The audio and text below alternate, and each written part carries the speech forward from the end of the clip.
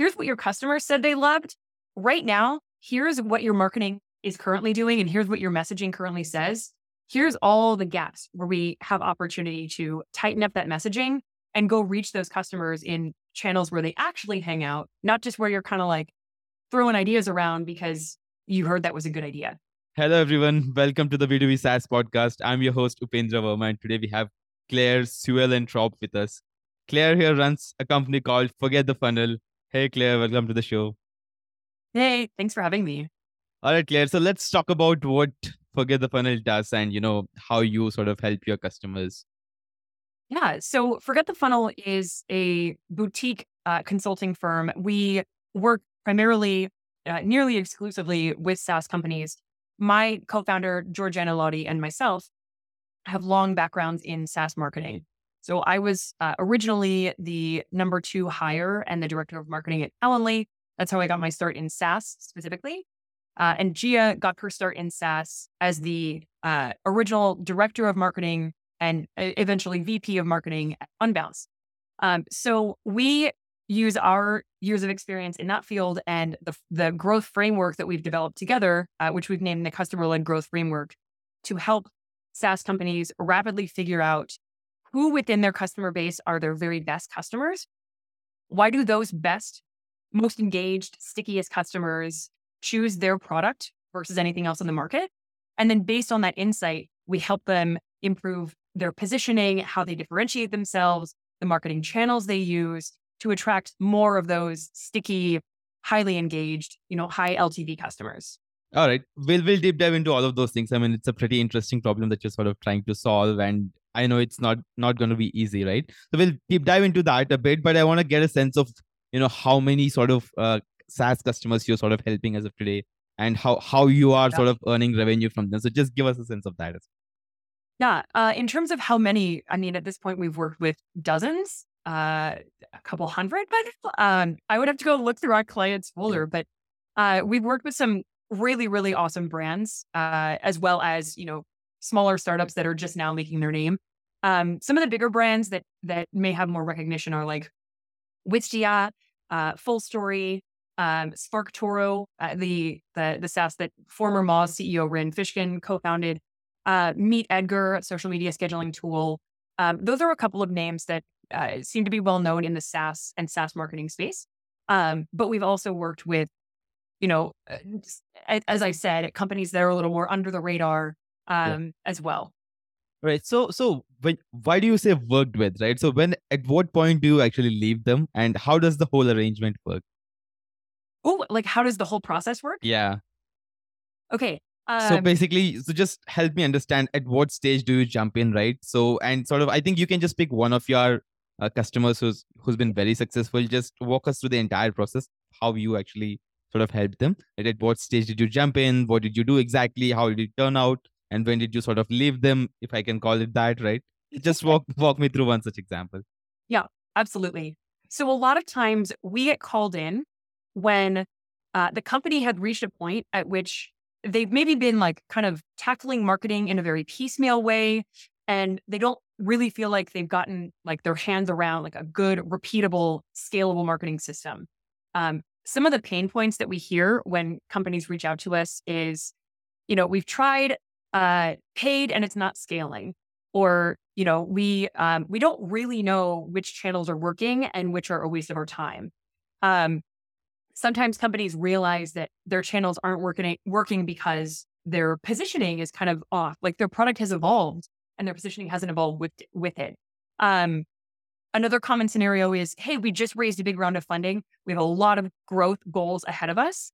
And we know that like the kind of like entry-level marketing we've been doing is no longer going to work. So those are some of the inflection points at which teams bring us in. Oftentimes they're at least 1 or more million in revenue, and they've got happy paying customers already in their product, right? So they've got product market fit, they've got happy people in there, and now they're like, okay, how do we really unlock why these people fired an old solution and hired us so that we can go find more of them? So what we do when we come in is we sit down with the leadership team and we say, okay, tell us about your best customers. So when I say best, I'm referring to those that are super happy with the product. They get it, right? They're not a big burden on support. Like they're relatively low touch and happy with the core product. They're not asking for customizations all the time.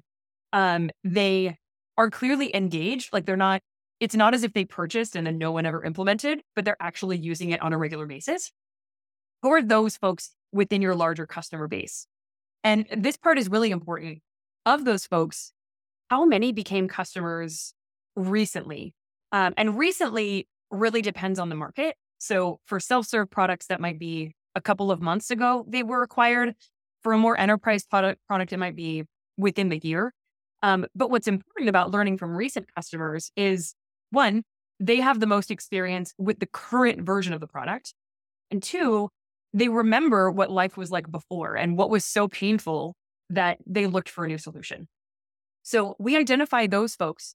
And then we actually, either through surveys, sometimes interviews, we unpack not just their buying experience, but their struggling moment, right? Like we asked that customer to take us back to life before they were ever even familiar with this product. What were they doing? Were they using nothing? Were they using a competitor? And then in their own words, not in like a closed multiple choice survey, but their own words, what happened that made them say, okay, I need something else, right? And we kind of unpack those pain points and what they need in a new product. And what's really valuable, my favorite part, honestly, is we ask them, like, what was so compelling about this product that they chose it over anything else? Lots of times you get phrases like, oh, it was easy to use, or great customer service, or it was, super fast setup. And we take those high level values and we actually map them to, okay, what are the attributes? What are the features in this product that create that value? So then we can get way sharper in the company's positioning and their product marketing about why they're different, why they're better than their competition. And then with those insights, we meet with the team and we say, hey, here's what your customers said they loved. Right now, here's what your marketing is currently doing, and here's what your messaging currently says. Here's all the gaps where we have opportunity to tighten up that messaging and go reach those customers in channels where they actually hang out, not just where you're kind of like throwing ideas around because you heard that was a good idea.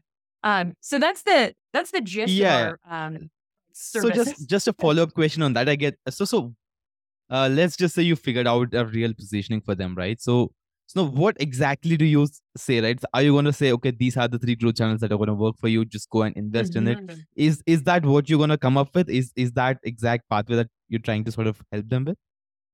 Such a good question. Can I give a few examples? Yeah, sure. I would love an example. I in fact asked an example in the beginning. Okay, Yeah. great. So I'll choose two different ones where the outcome meant very, very different activities that the team pursued. Mhm. So one, it was Meet Edgar, the social media scheduling tool. Um, we learned that within their best customer groups or group of best customers, there were people who basically sought out the product for two Can you different just reasons. help me explain at which point this is? Where was Meet Edgar at in terms of Oh, revenue? absolutely. Yeah. Yes. So when they reached out to us, they were already several million in ARR. Okay. They had a very happy customer base, but even though they were a rarity in that they had lots of great marketing, Yeah. really good content, a sophisticated ad strategy. Like they were doing great, Yeah. but their revenue was still flatlining. Like they were driving in new signups, but their trial to paid rate wasn't great, and so new customers in churn were just kind of canceling each other out. Hmm. And so what we learned from talking with their most engaged customers was customers showed up to Meet Edgar to solve one of two problems. One, they were kind of more like early stage businesses that hadn't really invested in social media and they wanted to see if it would work as a channel for building an audience and selling more. So they were kind of getting their hands around social media for the first time. And the other problem that a lot of people came to solve was more mature businesses that had already seen a lot of success in marketing on social media. And they were like, cool, this works. We need to scale. We can't do this manually anymore. And what the team realized was, okay, that second group is way stickier, right? they've already seen a value of this channel that we help them manage. They're willing to pay more for tools to increase their presence on this channel versus those who are just kind of learning about social media. They make a lot of business. It might not be a good channel for them. And then we looked at their messaging and we were like, uh-oh, y'all are trying to target both of these groups and you're not really speaking to anybody. Like it's too vague. And so across their website, because they had such strong marketing programs in place already, they didn't really do any additional marketing beyond what they were already paying for and investing in. But they did update the homepage, the features page, and the pricing page on their website to better speak to those more advanced businesses. And as a result of that, they ended up, let me see if I can find the conversion rates. What's our median conversion rate?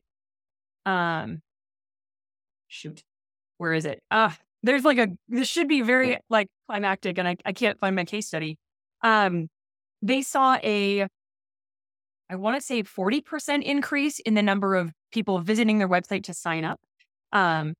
Okay. So that's still a good number, right? I think I can work with that. So my question is, so you're saying the entire top of funnel lead generation, they already had channels that were bringing in new leads to the customers. All you help them with is to sort of revamp that whole website, whole positioning, so that the conversion just could go up, right? So yes, is it that simple? I mean, my question is, in some cases, yes. And to your point, in some, no. So what worked really well for Meet Edgar was their new positioning and messaging was attracting better fit customers. So not only did their conversion rate on the website increase, their trial to paid conversion rate also increased because they were bringing in more tech savvy users. In other cases, though, we worked with an HR tech company earlier this year, and we updated, yes, the positioning on their website, but also we worked with them to understand, where are your ideal customers actually going when they look for a problem like this? Mm-hmm. And prior to that point, they'd been doing a lot of blog content. They had a social media presence, but they hadn't really invested in what they learned through our research were the channels where HR professionals were really hanging out. And so in their case, what this work did was enable them to, we actually used SparkToro, this audience research tool, and we helped them find private communities where HR professionals were hanging out. We helped them find podcasts where HR professionals were going to improve, from a professional development perspective. And so they saw a big uptick because they had learned what channels they were just kind of defaulting to and how those weren't actually the channels where they needed to be getting in front of their best customers. Got it. So it's not just the conversion part that you typically help with, it's also the top of funnel sometimes, right? Sometimes it's that. It's really wherever there's the biggest opportunity for revenue growth. Yeah. So now my follow-up question. So one thing I realized, right, talking to all of the SaaS founders, is that your top of funnel and your conversion is heavily dependent upon your ACV, right? If you're selling, let's say $100 ticket versus $10,000 ticket, right? So it's gonna vary, right? It's gonna vary entirely, right? So how do you sort of? I mean, you've got one experience, and one thing I typically realize it is basically if you are a SaaS founder, you would have experience doing one thing or the other, right? So you typically won't have experience of sort of solving all the problems at once, right? Coming up with a solution or framework which will fit all markets. You need real data, or you can call that, right? So how exactly are you sort of approaching these solutions for various such markets at once? Yeah, it's such a good question. So the way that we think about it is in that you may not have only one ideal customer group. To your point, you may have an ideal customer group on your SMB plan, right? Where they're, a lower ACV, and then you might have a different customer segment entirely that has more enterprise needs. So what we recommend and what we help companies do is that same process, but independently for those two different groups. Because ultimately, while they're both getting value from the same product, they might need very, very different experiences to get that value. So it's a process you can definitely rinse and repeat across different segments of the audience you serve. Another common example of serving multiple segments is companies that have a product that helps both a single brand.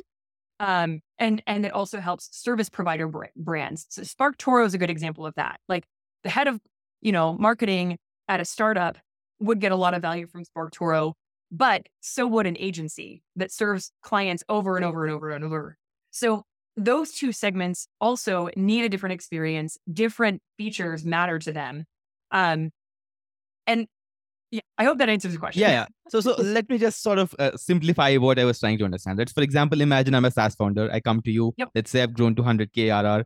Maybe something worked for me. I might have grown to 100K with a bunch of contacts, right? All of those things, right? Now I Right. really want to focus. I want to figure out those two or three, lead generation channels, right? That are Yeah. going to predictably grow my business, right? So how exactly are you going to help me, do this? So how exactly, what's your approach going to look like for me? Um, you said you're a couple hundred K at ARR, so you Yeah. have some customers. Yes, I do. Um, But the I don't first thing have I'd any want to proven, acquisition channels you can call something that's repeatable. right, I got them right, doing a bunch of random things, but nothing's really, you can say nothing's yeah, really predictable and nothing's really working. I want those 2 to 3 channels that can bring me consistently. So how yeah. would you help me? I would. One of the biggest challenges that SaaS teams face in choosing what marketing channels they should pursue is overwhelm. There's just so fucking many, Yeah, and there's always a new one. There's always a new channel. exactly. So like suffering from overwhelm is probably the biggest blocker, and to avoid that, what I would do is of those customers that you find to be like the best fit for the product, I would actually ask them where they went when they were looking for solutions like yours. Um, did they go to Google? Did they actually just ask a friend? Did they hear about it in a private community? Did they hear about it at an event? Like, where were the channels they were actually looking for the information? And those are the channels that I would prioritize experimenting with my team. Now, will that be your forever channel? Maybe not as you scale, but replicating what worked well for your best customers and where they spent time is the surest way to start driving more predictable growth. And then That's as you attract, go Yeah, ahead. that's the thing, right? So basically, I like a typical SaaS founder who's very early. Right? I'm not even talking about somebody who's at couple hundred, thousand in revenue. I'm talking about somebody Yeah, who's still, at an early stage. He got a bunch of customers doing a bunch of random things, but he really don't know where they got, like how to sort of scale that. How to sort of figure out those channels that are gonna work for them. I mean, there are like whole bunch of them that he's gonna experiment with, right? And if he keeps on experimenting with for next couple of years, he might just go bust, right? Because it's not going to work for them. And so how do you sort of figure those working channels within like, months time, without actually going bust? So what's your advice for them? what I just said, which is ask your customers. So that's the thing, right? So so they really don't know where to get those customers from. I mean, so what happens is all of the SaaS founders these days, they do a lifetime deal or things like those, right? They get a whole bunch of customers. Now, how do you sort of figure out a channel that's going to Yeah, effectively, you work send them an these? email. You send them an email and you say, "Hey, I'm the founder of this company. I'm super happy you're here. I'd love to get on the phone for 30 minutes and really understand your experience because I want this thing to be great for you and I want to find more folks like you." Um, and when you have early champion, like early customers who love you, it would be many people find it surprising how eager those folks are to talk to someone at the company. Um, in my early days at Calendly, when we were lucky to not have an acquisition problem. The product Yeah. really spread like wildfire, and onboarding and activation were our bigger challenges. Um, but I was lucky enough to get to reach out to hundreds of different customers at that time, and just ask them like, tell me how did you even find this thing? We're brand new in the market. What were you looking for? What were you Googling? Um, what else did you consider? And really having those one-on-one conversations. A lot of times what I find is that founders, especially if it's their first business, founders are hesitant to talk to customers one-on-one. They're, worried because they've never done a research project and maybe they're scared they'll fuck it up. They're worried they'll annoy their customers. But early champion customers are surprisingly vocal and super excited to be involved. So that's how I would say you get past that like uh, roadblock of getting that insight. Makes sense. So you say work with your customers, figure out where they're hanging out, then start approaching them or figuring out them. Right? That's the way you want to take them. Sure. Prioritize where they're actually going Yeah. rather than just like trying a random tactic, trying another random tactic, trying another random tactic. Like Yeah, I mean, tactics are great, but yeah, I that's think your that's your prioritizing yeah, I framework. think this advice will definitely work if you have, a whole bunch of customers and you're already doing a couple million revenue. But I mean, it's really hard to do if you're just early and just starting out, right? Because you don't even know who your customers are. I mean, so that's always going to be a bit tricky. Uh there's also there's a lot to be said for you know, learning from beta users, right? If you've got users who aren't paying yet but are in the product in an early version, they can be a great substitute. Worst case scenario, I've worked with a number of early stage teams where um, they don't have any customers yet, and there's a whole separate process for audience research as well. Um, it's a little bit trickier because you're not learning from people who customers have vouched for your product; they're paying for it, right? They've voted with their dollars. The audience research is trickier because you're going to have to do a lot more um, guessing on whether you're moving in the right direction.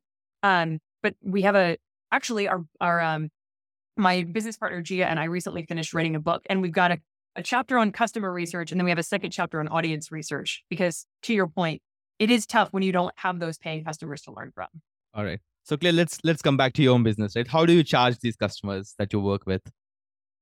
How do we charge? Flat fee, or if you want a kind of a CMO for hire on board, then we just work on a monthly retainer, kind of like a SaaS. But it's service as a service instead of software as a service. And are you just two folks in your entire consultancy?